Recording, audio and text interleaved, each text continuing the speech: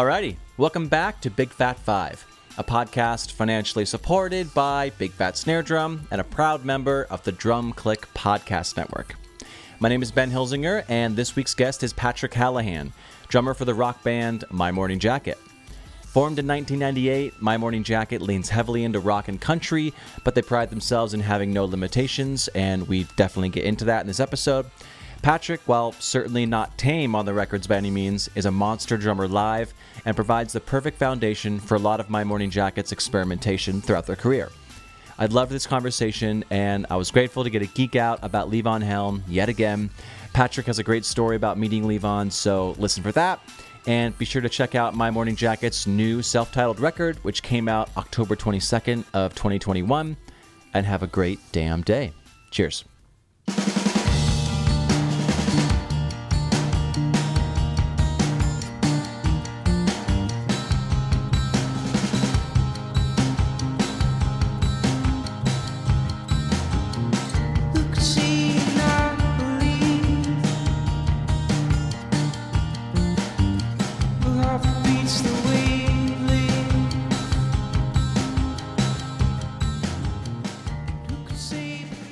I do want to start off by talking about or saying a quote that I read from you, and maybe we can just expound upon that.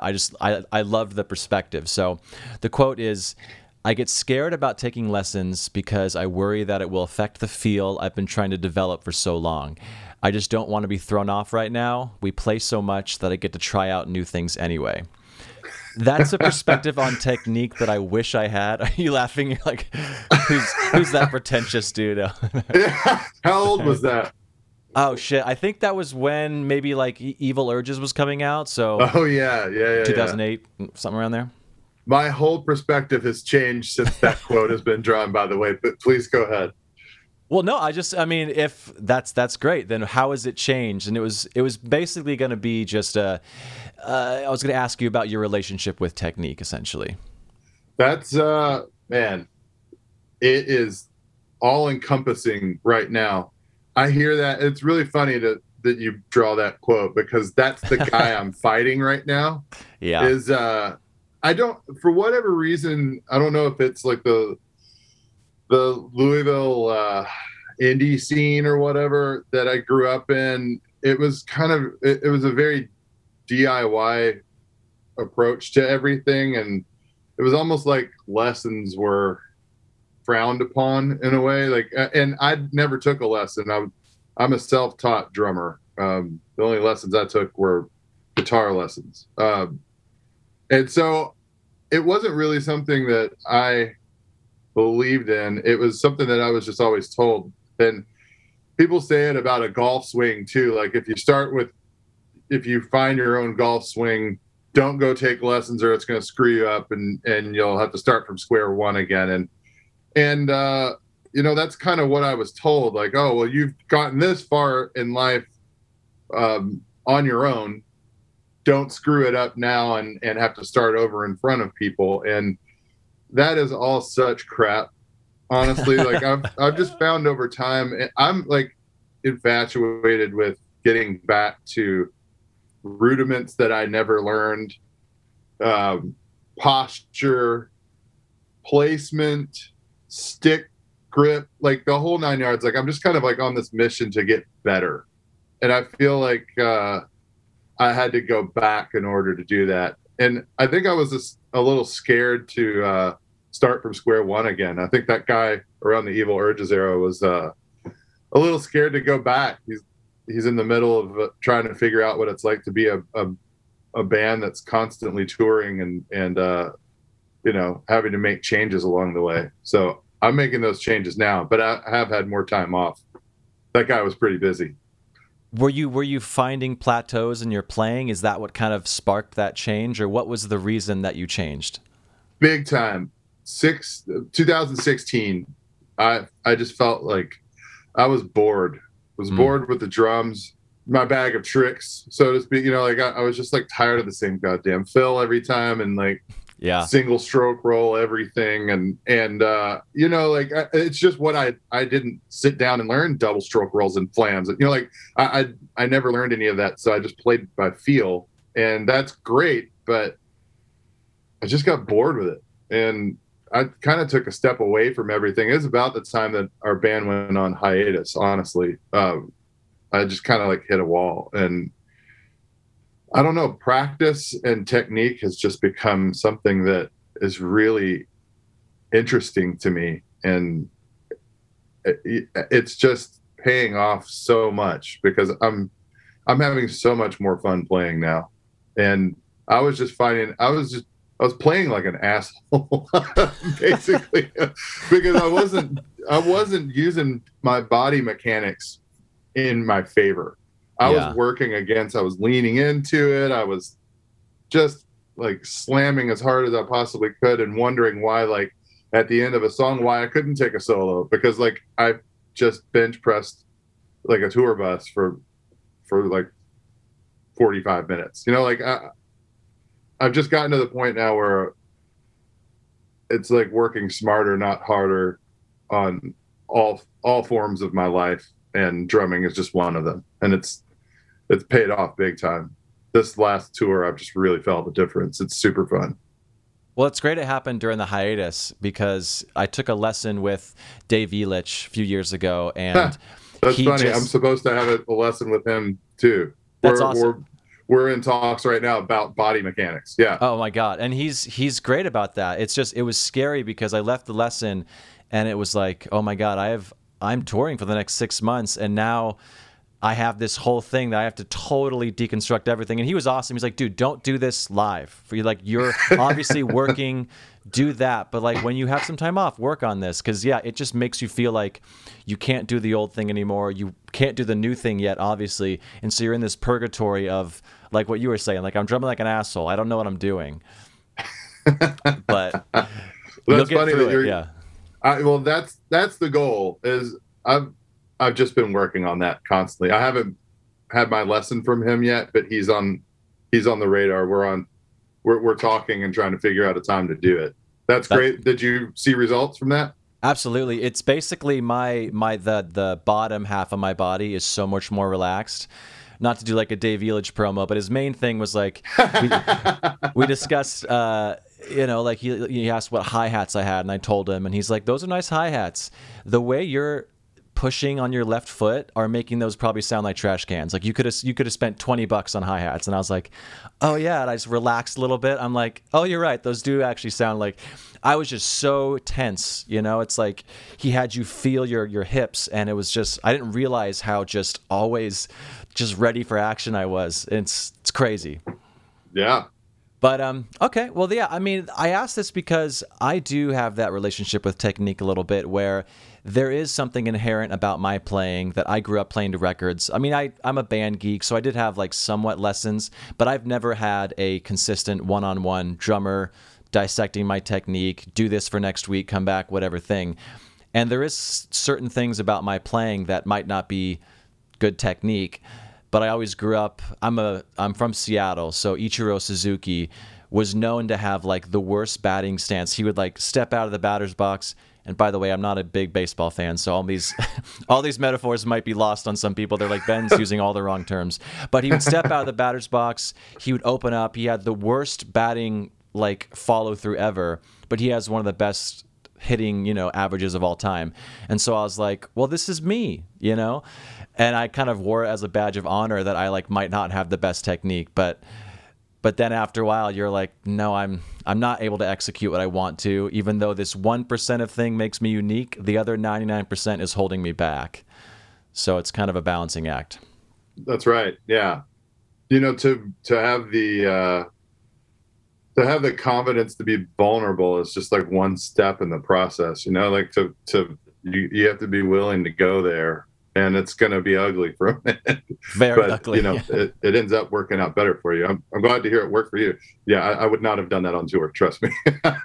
Yeah, no, there's sometimes on stage, I literally leave that in the green room, and I'm like, okay, I'm going to go back to my old ways. I'll text you in a second. That's funny. Like by the end of this last tour leg, I was falling back into bad habits again. I could feel it. And I was like, man, I'm glad we're getting ready to go on a break, because I'm just going to go home and like focus on sitting back up again and like, bringing things closer. And using the stick instead of just beating it into the drum each time. You just, it's a constant work. I can already tell. Yeah, no, and the goalposts keep moving, and it's just you have to be okay with it.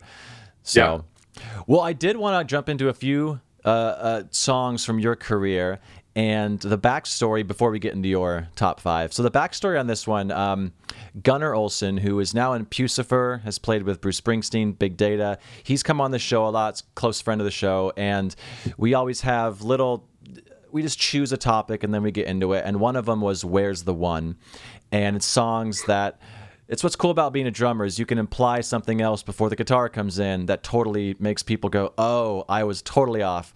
And this song I'm about to play was an honorable mention that almost made the show. But now I'm happy I'm in front of you so we can talk about it. So it's a song called Lay Low by your band, My Morning Jacket. Yeah, exactly. From the album Z, which came out in 2005. And so I'm going to play it right now for people that might not know this song. And the way I heard it was incorrect the first time. So I'm going to play it and see if you all can, if you're right or wrong. So here it is.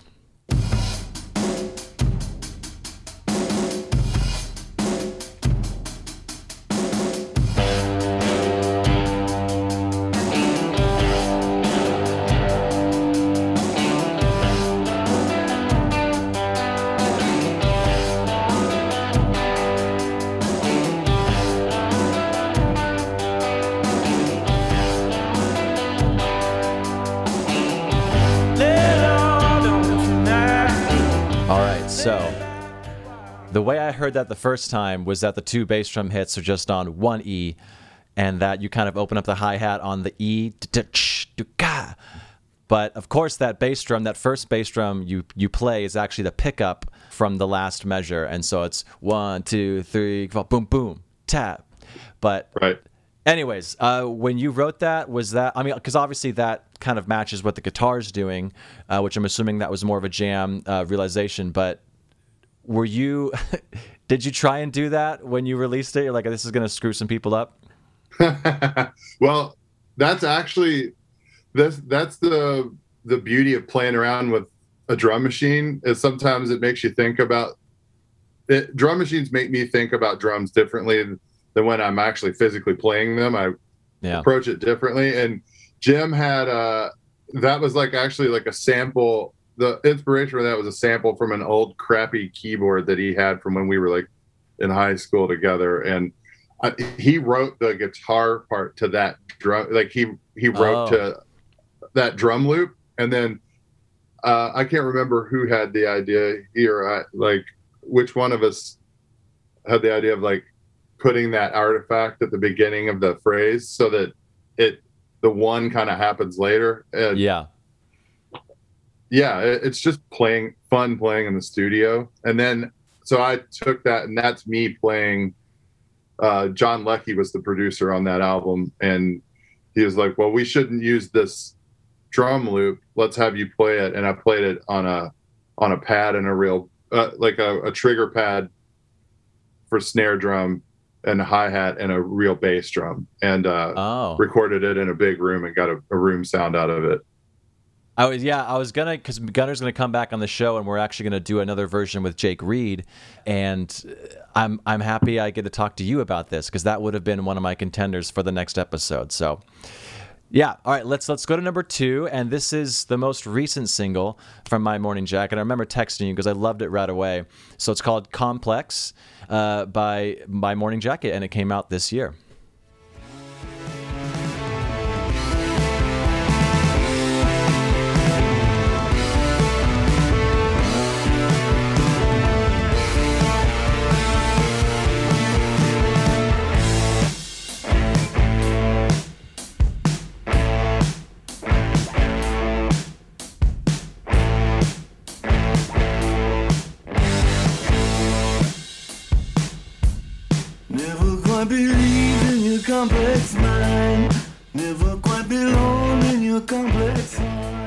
I love that song a lot, and I definitely encourage people to go check out the entire song, because it kind of has a Beatles White Album vibe as it kind of continues, which of course I love. So Yeah, what was Thank kind you. of the creation of that song? Because I know that you guys are very known for each recording session being in a different part of the country with a whole different vibe, kind of creating a little cocoon around that vibe. So what was with quarantine and all that stuff, how did this album kind of happen? Well, this album actually happened before quarantine. Oh, This okay. was like we literally, like, I hit the last downbeat. We had dinner that night. I flew home, and then 2 days later we were in quarantine. Oh So my this was God. literally right before the world ended, quote unquote. So Jeez. this was actually, this album is the sound of a band finding itself again, really. I mean, we were really close to breaking up. We had been at it. I mean, we've been together for, this gestation of the band has been together since 2004. I joined the band in 2002. I mean, I'm approaching my 20th year. It's just like anything, but being in a band's a polyamorous marriage. Oh my if, God, yeah. if if you know, you know. And yeah, this, we just had to call it quits for a little while. It just wasn't working out. And this album is kind of like us feeling out what it felt like to play together again. We did 4 shows. We had 2 Red Rock shows and a couple others that were on the books still that we had to honor. And so we went out and played them and just said, you know what, if these feel good, we'll keep searching this and see if it continues to feel good. And if it feels bad, we're done. And so it felt great playing those 4 shows. So we were like, okay, well, let's go into the studio. Let's just rent a couple weeks at some place, and we'll see like how that feels. And that felt great. So we did it 2 more times. And it's literally just us having fun, like really just falling back in love with our chemistry, and taking stock in how lucky we are that we have each other. And that's the sound of that album. It's just, and we didn't let anybody else in that time. It was, since we were trying to figure out if we wanted to still do this or not, there's no other producer, there was nobody else in the room. It was just the 5 of us. And yeah, that's kind of the vibe. Well, speaking of just having fun, I want to play one more and then we can get into your top 5. I'll stop being selfish. But this one has always just made me so happy, and I'm curious why. It's just kind of what was the genesis of this song. So here Okay. it is. Turn it up first.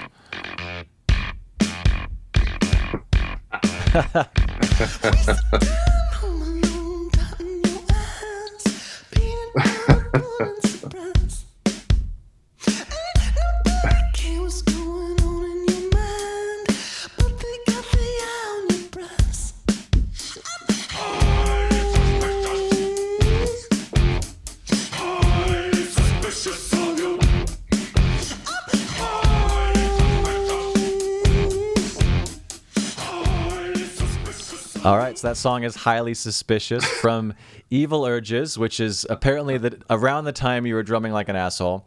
So it's 2008. No, I'm still doing that. That's Oh, fine. okay.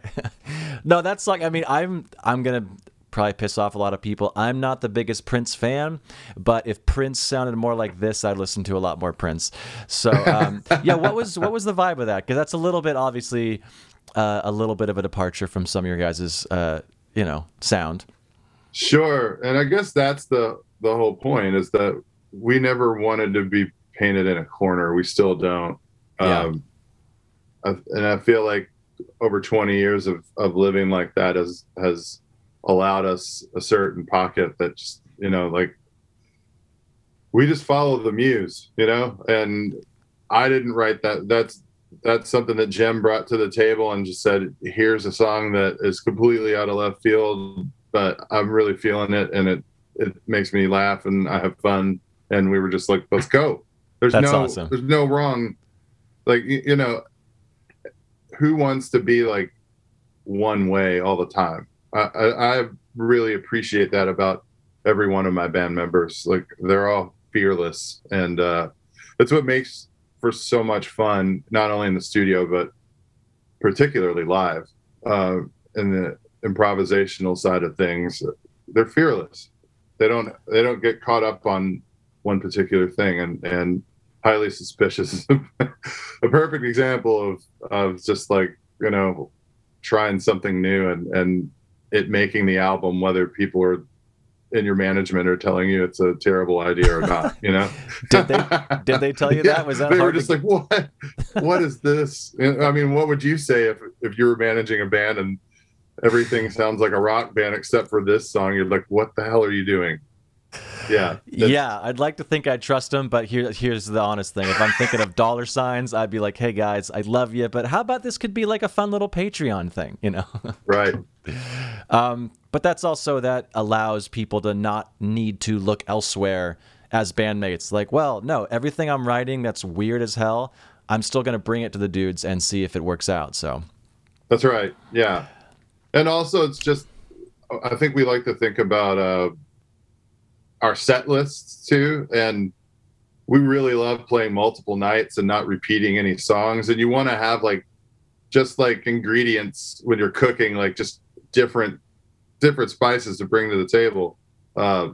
Having different styles of songs is just so much fun to make set lists with, and throwing that one in after a really heavy song is just a palate cleanser. People are just like, what happened?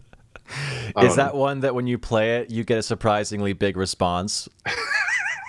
You know, at first, I'll never forget when we first started playing that song. I don't think people knew they were just like, what the hell is this? Like, and now we don't play it a lot. So when we do play it, it gets a big reaction, and it's super fun. Yeah. That's funny. Yeah. There's a few. Luckily. Yeah.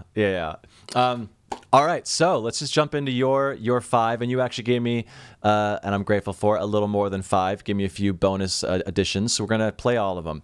So the first one is a specific groove that completely changed the way you think about drums, and you said it was the B section of the Temptations' "What It Is" from the album Solid Rock, 1973. So I will play it after you kind of give it a little bit of a context. Yeah, sure. My family listened to a lot of radio growing up, and particularly Motown. Just anytime a Motown song came on, the radio turned up. My dad loves the Temptations, so anytime the Temptations came on, it was even more so. And he had that album, and I just loved the song. He liked the driving part of it, and I would always listen to that. And I just remember the first time I heard it, I was probably like 5 or 6 years old, and I was already playing drums by then. I just remember like loving like the propulsion, and like, you know, that A section's just on top of the beat and rapid, and it's pushing you forward. And then all of a sudden that you're like, okay, well, I was like waiting for the chorus or something like that. And then the B section drops, and it just drops. The whole feel goes to the back of the beat, and there's just tons of space. And I just could not, I probably listened to that change 40 times in the first week I heard that, because I just couldn't believe how it made me feel. I didn't know how to articulate it at the time. It just felt so good. I mean, I wasn't saying God damn at that point in my life, but like everything about me was just going, God damn, that's, you know, it's just a drop. It's so funky. It's so good. Anyway. Yeah. Play it. I want to hear it.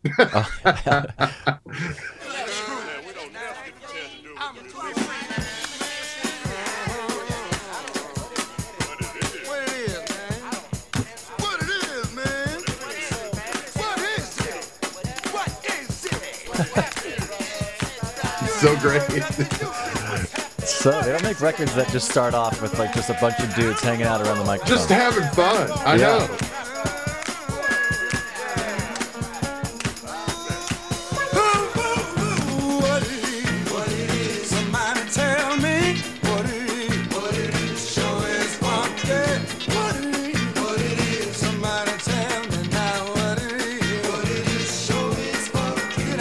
Somebody say, down with the system. Shut your mouth, I'll take your toy away. Children shit and play with bombs. Boom, boom, boom. Oh yeah, what it is. Somebody tell me what it is.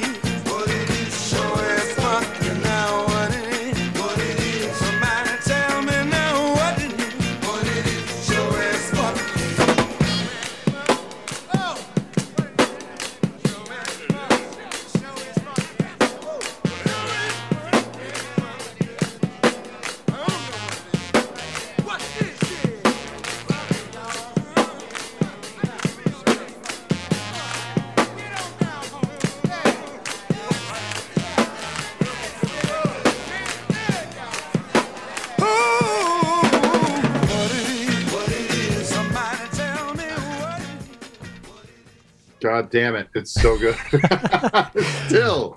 Still 43 years later, I'm still just like, holy shit, that is such a good drum beat. Well, and it's reassuring too, because you don't need to be doing a bunch of ghost notes, some weird thing. It's like he's doing just a 16th note halftime. I mean, he's making it feel good, but it's pretty elementary. Yeah. That's the thing. It's not about like, and I guess that's what I'm trying to learn still is with technique is not overplaying. It's like when to play. Yeah. That's the goal. Like being a good listener, knowing where to put things. Like he's just putting everything in the right spot, and it just feels so good.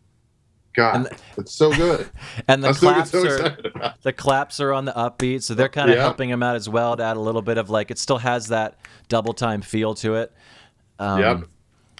And yeah, it's so cool because back in the day, maybe it was a choice for sure, or maybe it was done on in the moment, and they forgot to turn the preamps down. But like when he hits those snares, it's blowing out those. Dude, it's so peaking.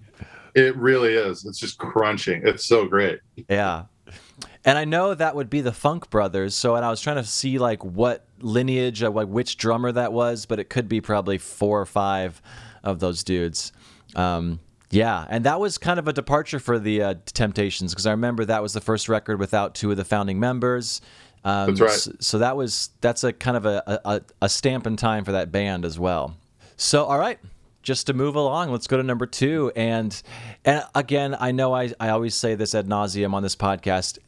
If I were to ask you a week from now, you'd probably have 5 different answers. So all these questions. That's the truth. Yeah. And just so your listening audience knows, like I went through it, like it took me probably 5 days to finish these questions just because I was like, God, how do I, like my answers changed like 40 times. And I just went, honestly, I went with what you made me really think about, the gestation of all of this that I do now. Like there's a ton of stuff that inspires me on a daily basis, but I ended up just kind of going back, and a lot of these answers are, cliche or whatever, but they're cliche for a reason. Like they're monumental moments in people's lives. So yeah, like I went back to my childhood for all these answers pretty much. This is great. And like I've had some guests afterwards are like this, and I think you've kind of mentioned it too. This is therapeutic. It's like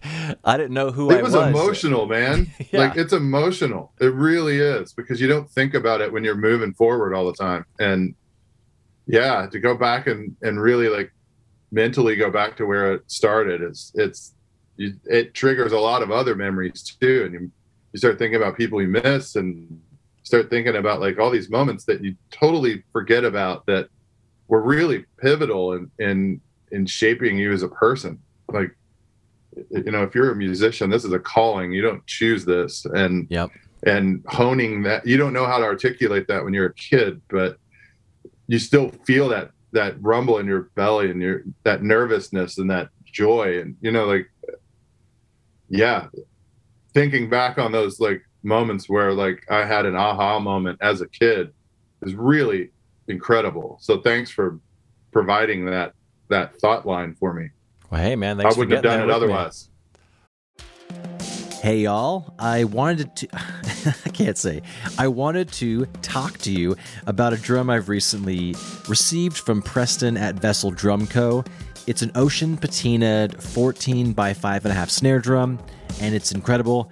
It's got a 1.5 millimeter brass shell with 10 lugs, chrome over brass triple flange hoops, a trick 3-position strainer, 42 strand wires. It's lovely, it's loud, and it cuts and records as beautiful as a piece of butter cake.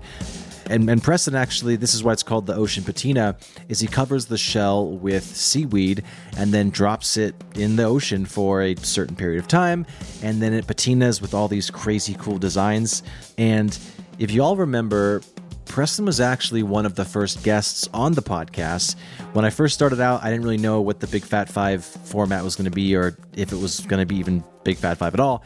But I went to his garage, his where he makes all of his drums, it was really cool. He walked me through. The episode is essentially from start to finish what happens with the drum, and it was a really fun episode. It's now archived at bigfatsnaredrum.com, just because it doesn't fit the format of Big Fat 5. I want you to get back to the show, but go check it out. This drum is beautiful, and he actually let me use it on an Eve 6 tour, and I didn't keep it, and I regretted it ever since then, just because I was trying to pinch pennies at the time, and I just kept thinking about it. And so the opportunity to get it again was presented, and it is one of my favorite drums. So the Ocean Patinaed 14 by 5.5 snare drum, check it out. Reach out to me, go to Vessel Drum Co. The Instagram's just at Vessel Drum Co. and check it out. It's amazing. It's beautiful. Sounds great. Bye. I love that. So yeah, number 2 is your favorite Phil choice moment from a certain record. And you said We Won't Get Fooled Again by The Who. And you said it was after the synth breakdown, right before the, I won't even pretend to be what he does, but the a lot of H's. So why don't you, again, you can talk about it, and then I'll play what you're talking about. Where do you even begin with The Who?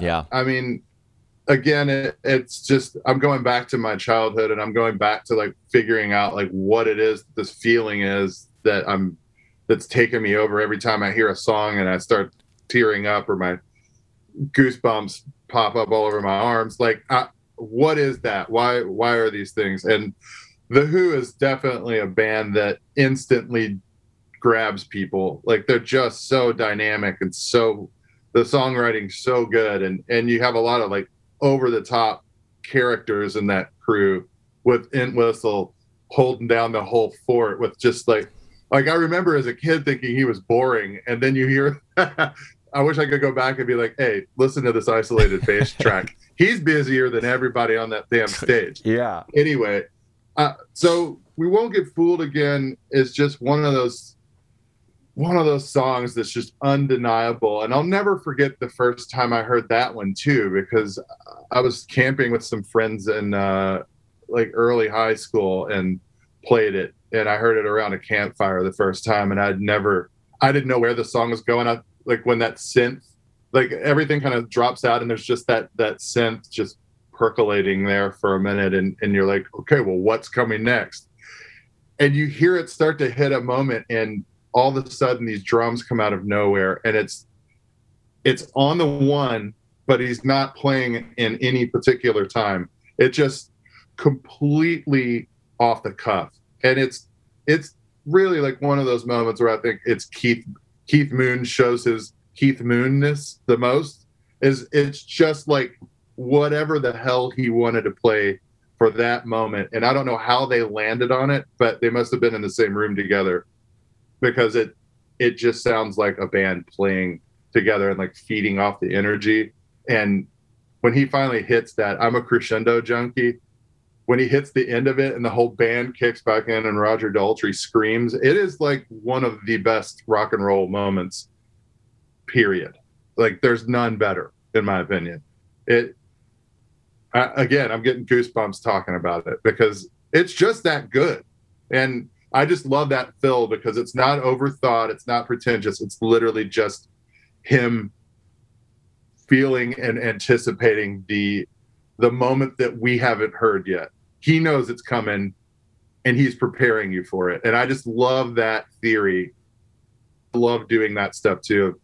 Kind of like a pre-fill to give you, that's what drum fills are to me in a lot of ways, is kind of like an introduction to a change in the song, or, like the trumpeter announcing the arrival of like this big moment getting ready to happen.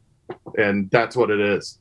All right. Well, I agree with everything you just said. So let's just play Won't Get Fooled Again. And I'm going to start it at about 7:20. It's quite a ways into this little keyboard thing you were referencing. And then, of course, the fill. So here we go.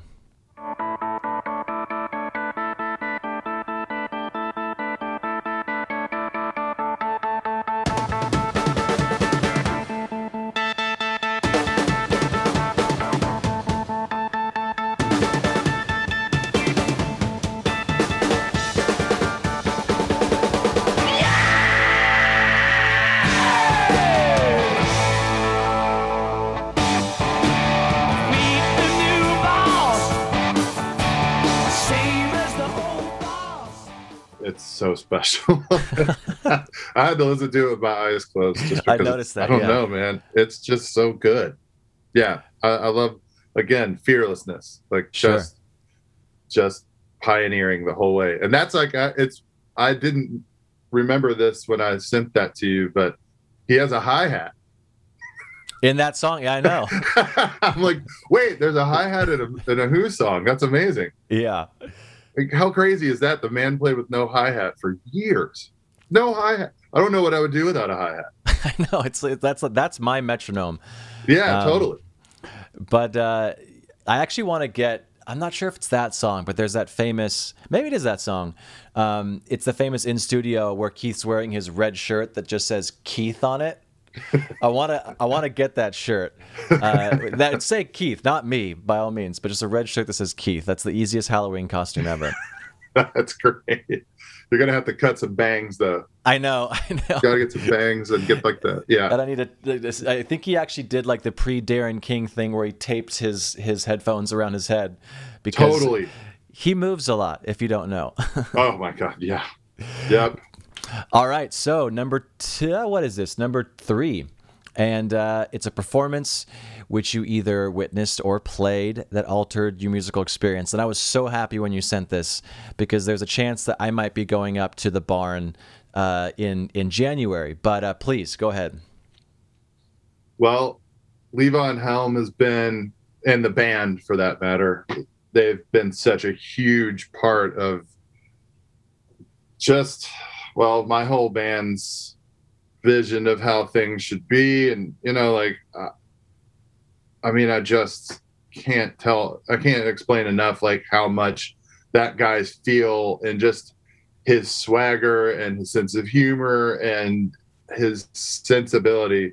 Levon is just like one of my all-time biggest inspirations. And we got to meet him a couple times. We did a cover for a band tribute album, and we recorded it. We were one of the only ones to record it actually at his house, and he was on the other side of the wall the whole time, and we're playing It Makes No Difference, and we're just like, holy crap, wow. I know he can hear this. Like, we hadn't met him yet. We know he's this, like, bigger than life character is on the other side of this wall, and we're sitting here playing the song where his friend who passed away is singing, and like we're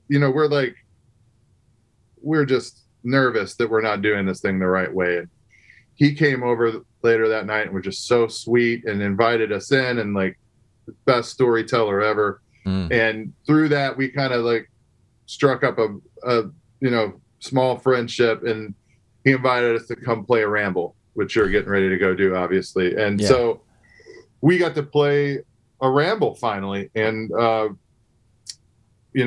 after the set, he came over after our set, between our set and his set, he came over and just showered me with compliments. And I didn't know, I still don't know what to say about it. Frozen. I don't think I breathed. I don't think I took a breath the whole time.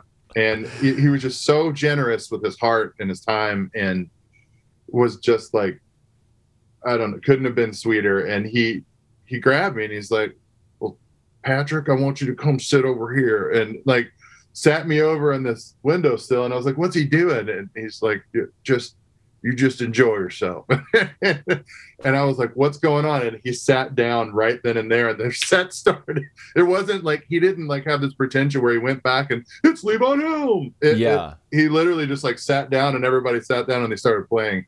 And for that hour and a half, I got to sit behind one of my heroes and just watch him, watch his feel, watch his body, watch him cue people, watch him listen. Like, that was so important to me, to watch the listening going on, and like how he was accenting things, and just, it was just it was one of the greatest moments of my life, because he was just so unique in every way that he approached his instrument and his voice and how he conducted a band. And that changed me forever. He was having so much damn fun. I swear, I was like, I'm always so uptight when I'm playing. Like, I need to loosen up. God, this is a joy to do this stuff, like stop taking yourself so seriously, because he's just like hemming and hawing the whole time and like looking back at me and shooting me a smile and being like, hey, you like that? Or like, you having a good, he was like checking on me to make sure I'm having a good time. Like it changed me forever. Like that was a big one for me, for sure. And I've totally forgotten about it until you asked me that question. And I went through a bunch of them and I was just like, oh my God, I got to sit behind Levon. Like it doesn't get much better. When was this? Was this like 2007, 8, 9? When was this? It was probably like 2010, between 8 and 10. I am insanely, obviously you deserve everything, every reason why you're there in that seat behind him, but I'm very jealous. That would have been, that is, kind of fuck you, because that's so rad, man. I'll take that. It. Yeah, there was a video, I think it was actually one of the last interviews he did. Someone came to one of the rambles and was just talking to him about the hardships and kind of why the rambles were created and all that. If people don't know, I think we talked about it on the Levon Helm episode with Steve a few months ago. But at the end of the interview, it's kind of fading out, and Levon stops, like he kind of stops talking to the interviewer, and he goes to every one of the crew members, makes eye contact. He's like, thank you so much, you did great, thank you for being here. He makes eye contact with everyone, and it's like this fade out, kind of like not even the most important part, but to me it was like, that's why he's such a good drummer, because that interaction, everyone feels appreciated and seen. He just seemed like an amazing guy. He was all that and more. Yeah, good listener, great consummate storyteller. Yes. God, I wish there were more Levon stories out there. Sitting around his table after that, there's a tradition where everybody goes into the kitchen afterwards and just sits around, and like, he's like, again, generous with his heart, generous with his time. Like, Patrick, come over here. There's like a ton of people there that he has history with and could have picked over me. And I was just like this little kid, like with a band playing, another damn band playing his barn. But he brought me in, sat me down next to him on the table and at the table, and we talked for another 2 hours with everybody around, and it was just remarkable. Yeah, he has that smirk when he talks too, that he has that lust for life, that he's just always kind of like that boyish vibe to him, and it was great. And again, I could talk about Levon all day, and a lot you of these both, pal. A lot of these podcasts end up kind of divulging into that, but yeah. Let's move on, sure. Because people are like, we get it, Ben, you love Levon. But the next one, I forget what number we're at, but the next one, your favorite drummer, and it's kind of a funny little transition, but again, your favorite drummer of the week, and how their overall body of work has affected you. And this is kind of going to be a two-part. It'll kind of bleed into the next choice. Yes, this one probably took the least amount of time. Okay. Because I have a ton of people that I draw from, and we're talking about Levon, we're talking about Steve Gadd, we're talking about Bernard Purdy, which leads into my favorite drummer of all time, which is John Bonham. He and his bandmates have probably influenced me the most.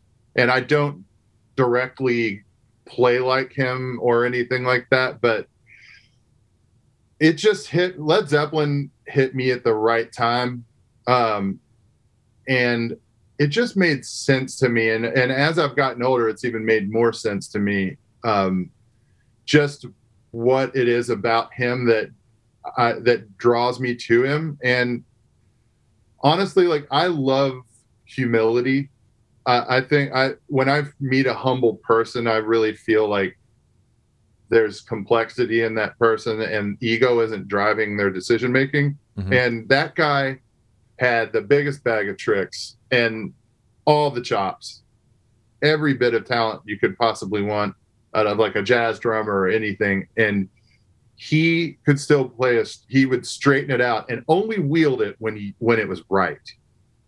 So he had the discipline to practice and to get really good at all these fills and all these, limb independent maneuvers, but like could keep it steady and straight.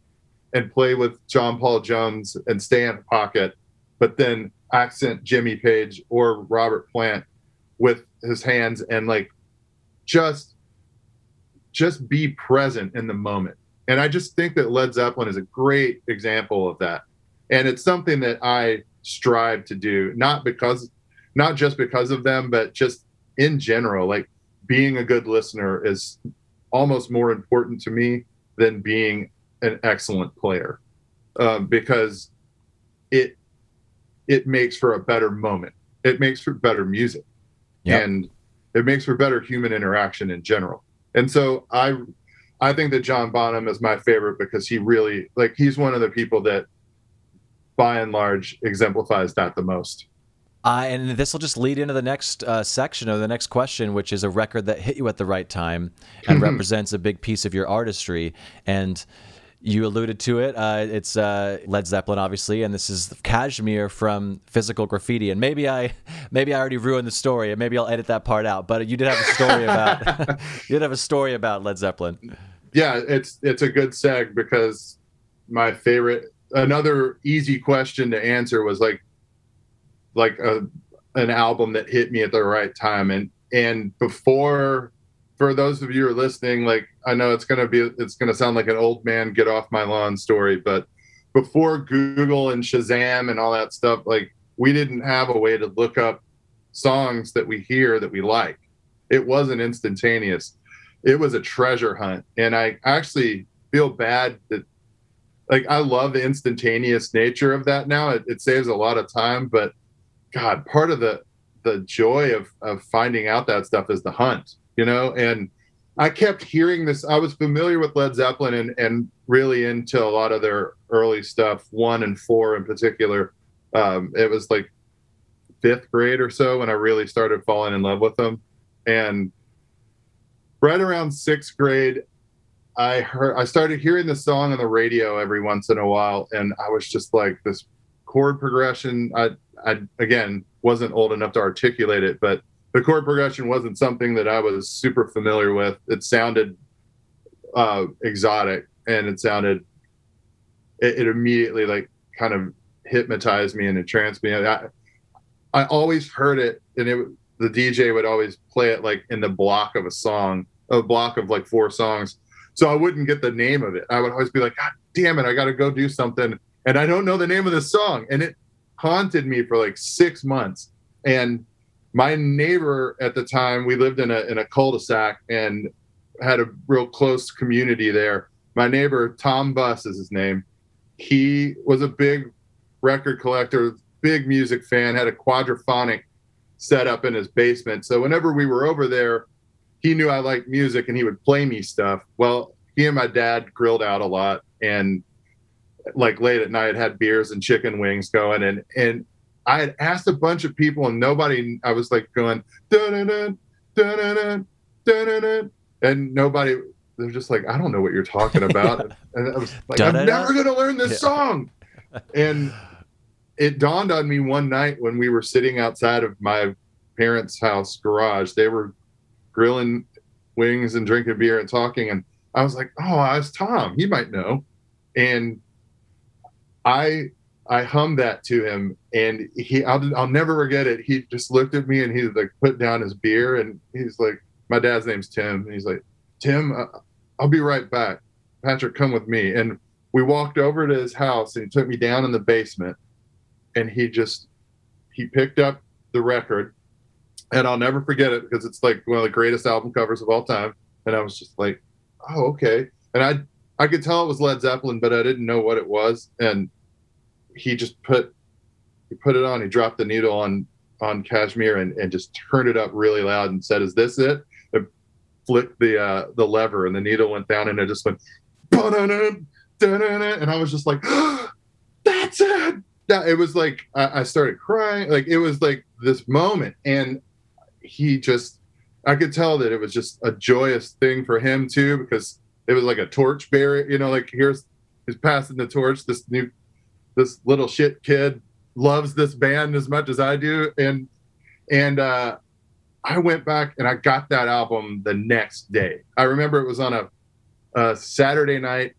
Sunday we had to go to church, and then right after that I had like lawn mowing money, and I was like, Mom, take me to I forget which record store, Sam Goody or something. I was gonna say Sam Goody, yeah. And I went and got Physical Graffiti, the double CD set, and it changed my life.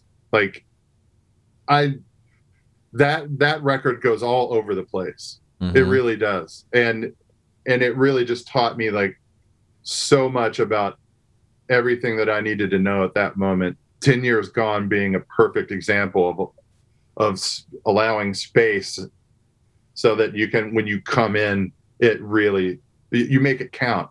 You leave headroom for things. There's just 1,000 lessons in that album. And it hit me at the right time. At 6th grade, I was like hungry, and I was like, I want to be a musician. Hell and yeah. I wasn't taught like I could do it for a living, but I was like, this feels amazing. Like I want to do this forever. And that was just a monumental moment. I don't even know if he knows that. I hope he hears this, because I haven't seen him in a while, and like I don't know if he knows how monumental of a moment that was for my life. That's awesome. I also love so that you thanks went from... again for bringing that memory up. I love you went from church to Zeppelin. That's how it should be. Couldn't wait to get out of church. No, the music was my church. My parents made me go to that one. Yeah. All right, here's Kashmir from Physical Graffiti.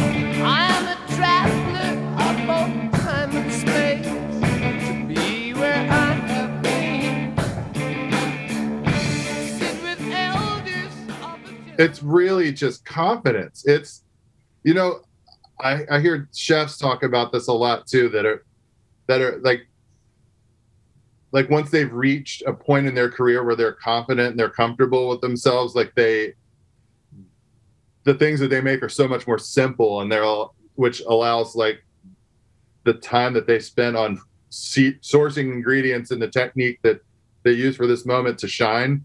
Yeah. Like that's a perfect example of a drummer who's just like, I could do anything I want to this, and this is what that song needs.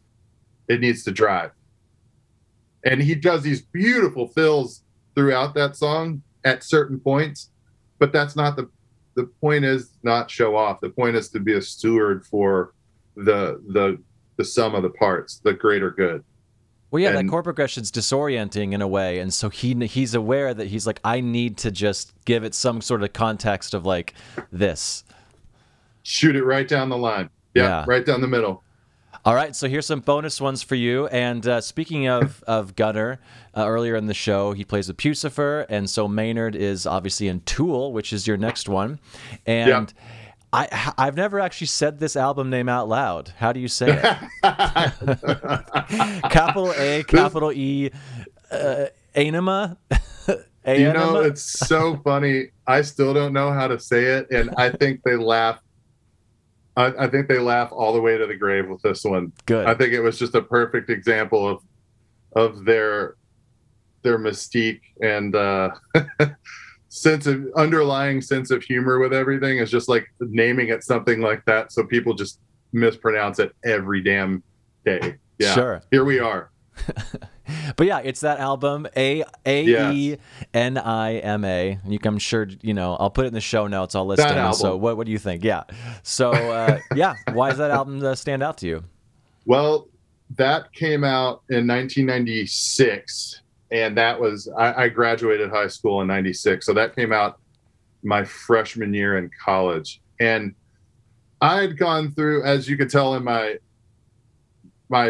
picks from childhood and stuff like that. Like I listened to classic rock and soul and Motown and stuff like that a lot growing up. And then like in high school, I really fell in love with like punk and indie rock and like deconstructing all of that all that stuff, and just it was just fresh and new, and I really just enjoyed people who maybe weren't like the greatest musicians of all time playing with emotion. I loved all of that, but I was starting to kind of get tired of like not hearing like a really good guitar solo, or hearing somebody that could actually sing, and a drummer that was like, singing to me. And there was just something about the timing of this album when it came out. It was like a tidal wave. It hit me at the right time, and it is just a masterwork. I just listened to it again recently. I bought it on vinyl when it came out, and it's a continuous progression of songs that kind of bleed into one another in a perfect sequence. Sequencing so big to me too. Like that's like one of the only times my Morning Jacket gets in a heated argument is when we're sequencing the album, because I mean, if you actually sit down and listen to the work as it's supposed to be, that means something. That's the pacing. That's how the artist wants you to listen to something. And Tool just did such a great job with that. And they put this beautiful little like 7th inning stretch organ intermission in the middle that is literally the chord progression of the song that follows in a much heavier full band way. And it's just like, again, it's around camping and campfires and stuff like that, but there may have been, stuff going on that night that I'm not going to talk that this could be evidence for. But it's really funny to like go on this journey with the band for the first half of the album, and then you hear this organ thing and you're like, oh, you immediately you're like, oh, okay, well that's done, what's next? And then it goes like, oh, phase act 2 starts, and it's just brilliant. And the way that they start it and the way that they finish it, it's just a brilliant work of art, and it stands the test of time. I'm surprised that people don't talk about that as like one of the great rock and roll albums of all time. I love it. And so I'm actually not even going to play from that record because I want people to do what you're talking about. Go around a campfire, do some things you can't talk about in a podcast, and listen to it from start to finish, and Roll-Aids. Just enjoy it. Yeah. Go eat a bunch of Roll-Aids. Exactly. Yeah. And cure your upset stomach and listen to this album. There you go. All right, and so the next one is one of my favorite records. It's the Flaming Lips, the Soft Bulletin, and why'd this album speak to you? Again, it was just like right time, right part of life, just a breath of fresh air. God, and that was a big transition for that band too, and to intentionally go in and not play distorted guitars, like that was the big restraint that they put on that project.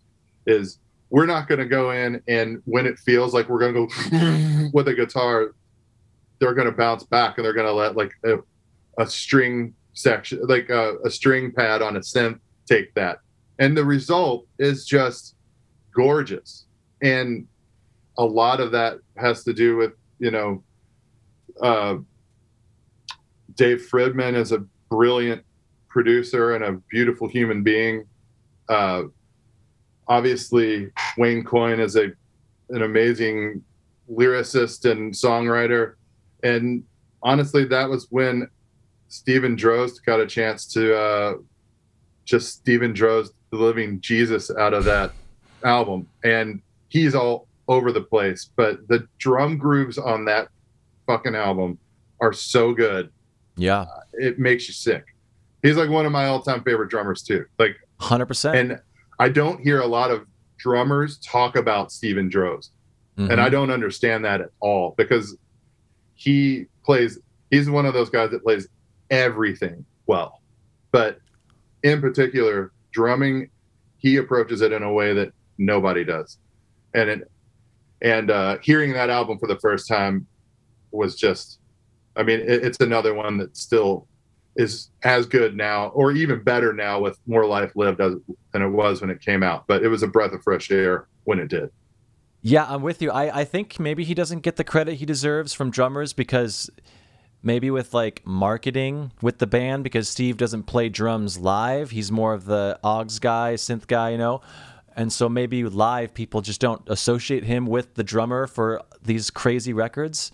Yeah, you're right. And like when I saw him, he wasn't playing drums. The first time I saw him on that tour, and he was a projection on a screen. He was playing guitar. That whole tour, it was just him projected on a screen, and they played to a click track. Oh, shit, I didn't know that.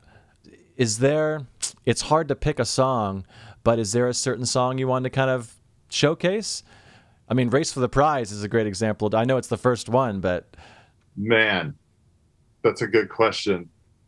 Spider Bite's great. Buggin' is a good one. Okay. I love the drum beat on that song so much. All right, here we go.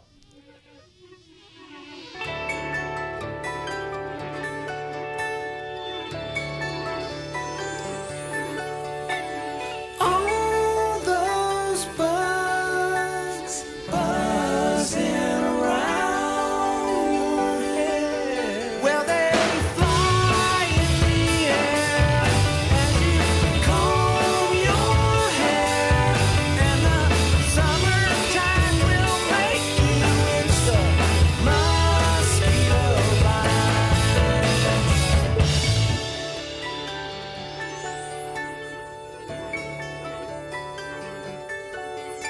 The buzz of love is busy bugging you.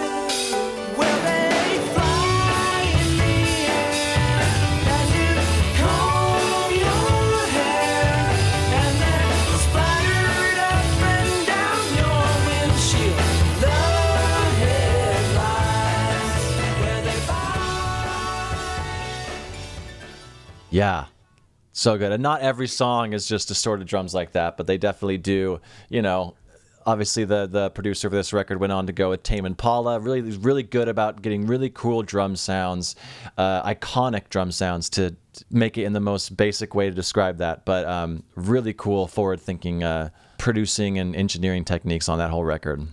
He's still that. I got a chance to work with him a couple of years ago on a Vanessa Carlton record, and he Oh, wow.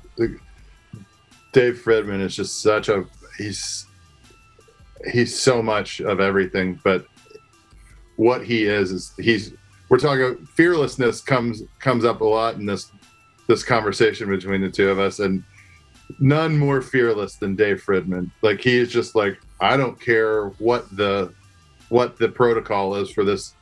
Like, I don't even want to use this machine the right way.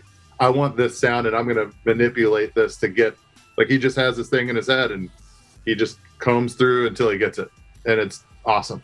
It's awesome to watch and be a part of it. Oh, dude, I bet. Well, Patrick, it's been a pleasure talking to you, man. I hope to see you soon, and have a great day, dude. All right, you too. Take care. All right, cheers, dude.